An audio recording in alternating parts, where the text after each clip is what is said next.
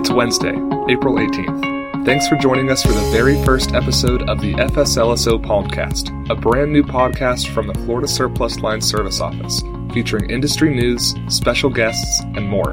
I'm your host, Jordan Marin. Today, Tony Gregory, Managing Director of Insurance Market Conferences Seminars, joins us in the studio. Thank you so much for being here. It's a pleasure to be here. Well, can you start with just telling me a little bit about yourself? Yes, I was an underwriter with a number of companies in the London market, specialising in professional liability and general liability business. I now run a company which arranges conferences, provides training. I also do a lot of lecturing on insurance topics, and I do quite a bit of writing on insurance topics. Would you mind explaining just a brief history, if you could, of the London market as it pertains to your expertise and just a bit of the background historically? Well, I suppose historically, we would actually go back before Lloyd's was first heard of. I say first heard of. Lloyd's was heard of in 1688. It may well have been that Edward Lloyd's Coffee House existed before then, and that there were people there transacting insurance business. But we do treat the year 1688 as the year that Lloyd's was formed.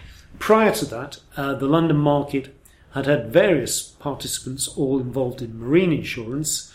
We had members of the Hansa League from Western Europe providing marine cover into London.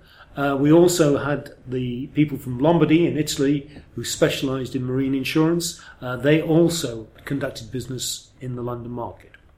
Now, as you mentioned, when most of our listeners think about the London market, they do tend to specifically think of Lloyd's in particular. Can you tell us a little bit about Lloyd's and its history and why most people imagine that? Yes, I mean, Lloyd, well, as I've mentioned, Lloyd's started in 1688, and there was very little by way of a company market at that time. So Lloyd's became the centre for marine insurance in London. It was also involved in underwriting risks from other countries, and it was, in fact, the major marine insurer and a marine insurer only until the late 19th century. England, of course, has had its own insurance companies for many a century, acting throughout the UK, and with a number of companies providing coverage. And they were called the fringe because they all operated round Lloyd's. Lloyd's was the magnet, the main attraction, and these companies thought they could actually obtain business by virtue of being close to Lloyd's. In other words, they would get the business additional to the amount that Lloyd's had underwritten. That market now has evolved quite considerably over the last couple of decades.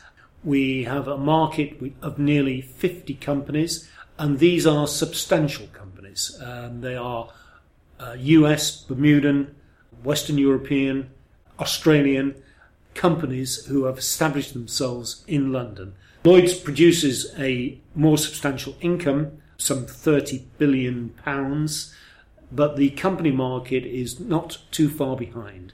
Lloyd's is the centre of this market. The advantages that Lloyd's has is that it is licensed in a large number of territories to write insurance or reinsurance. It has that advantage over the company market, who, of course, are limited by licensing to a certain number of countries. Every syndicate which is formed in Lloyd's has an advantage in that it is automatically licensed in any country in which Lloyd's holds a license for insurance or reinsurance. And one of the things that you briefly touched on when you explained that is syndicates, and Lloyd's is made up of syndicates. Can you briefly explain what those are? Yes. In other words, Lloyd's is not an insurer.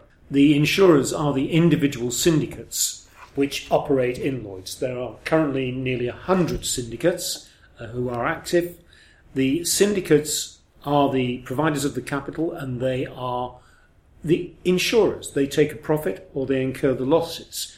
They are therefore dependent upon the success of the underwriters who are appointed to underwrite for that particular syndicate.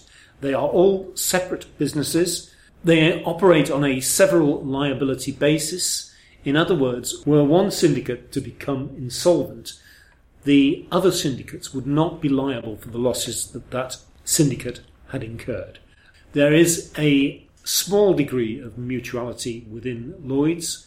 and that is created by the Central Fund.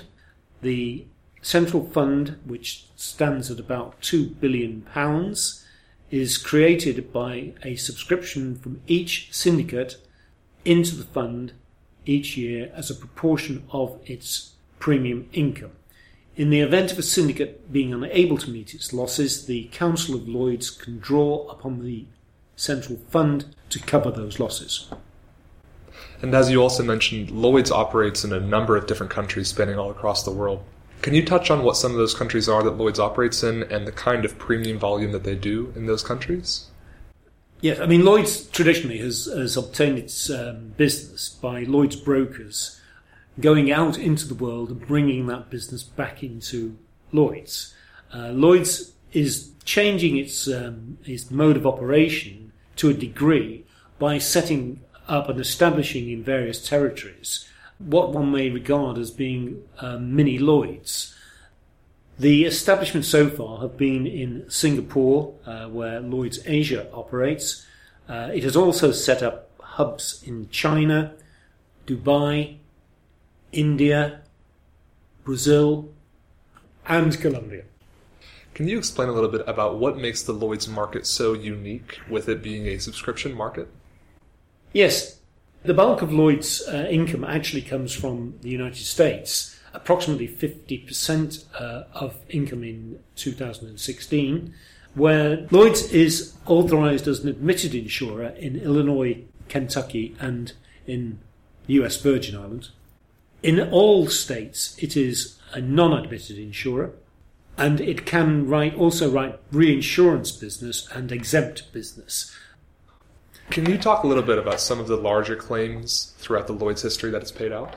Yes, I mean, most of the larger claims have related to natural catastrophes, substantially in the United States, and of course Lloyds made considerable payments in respect of 9/11.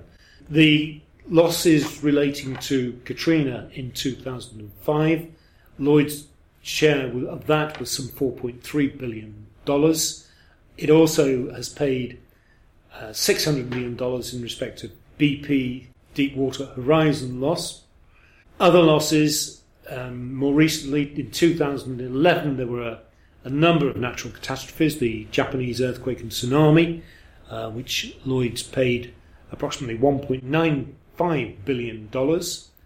The New Zealand earthquake, which cost Lloyds $1.2 billion. And the Thailand floods, which cost $2.2 billion. Back to the United States, in 2012, Superstorm Sandy cost Lloyds approximately $2.5 billion. Thank you so much. And for our last question, it's become very evident that Lloyds is a leader throughout so many different areas of this industry. But what types of coverages specifically is Lloyds a leading insurer in? Lloyds is a leading insurer in a lot of different classes of insurance and reinsurance.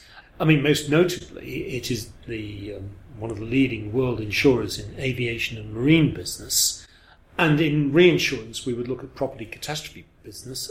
Lloyds is a leader. But in any given class of business, you can assume that Lloyds is playing a prominent role. So in all forms of casualty and property business, in professional liability, in directors and officers, and more recently, Lloyds has become a leading insurer in cyber business. Well, thank you so much for your time, Mr. Gregory. We really appreciate you coming on the program and lending some of your expertise to our listeners. Thank you so much for your time. It's fine. Thank you. That's it for today. Thanks for joining us. If you would like to know more about Tony Gregory or IMC Seminars, you can visit their website at imc-seminars.com for more information. I'm Jordan Morrow. Join us next time, and thanks for listening.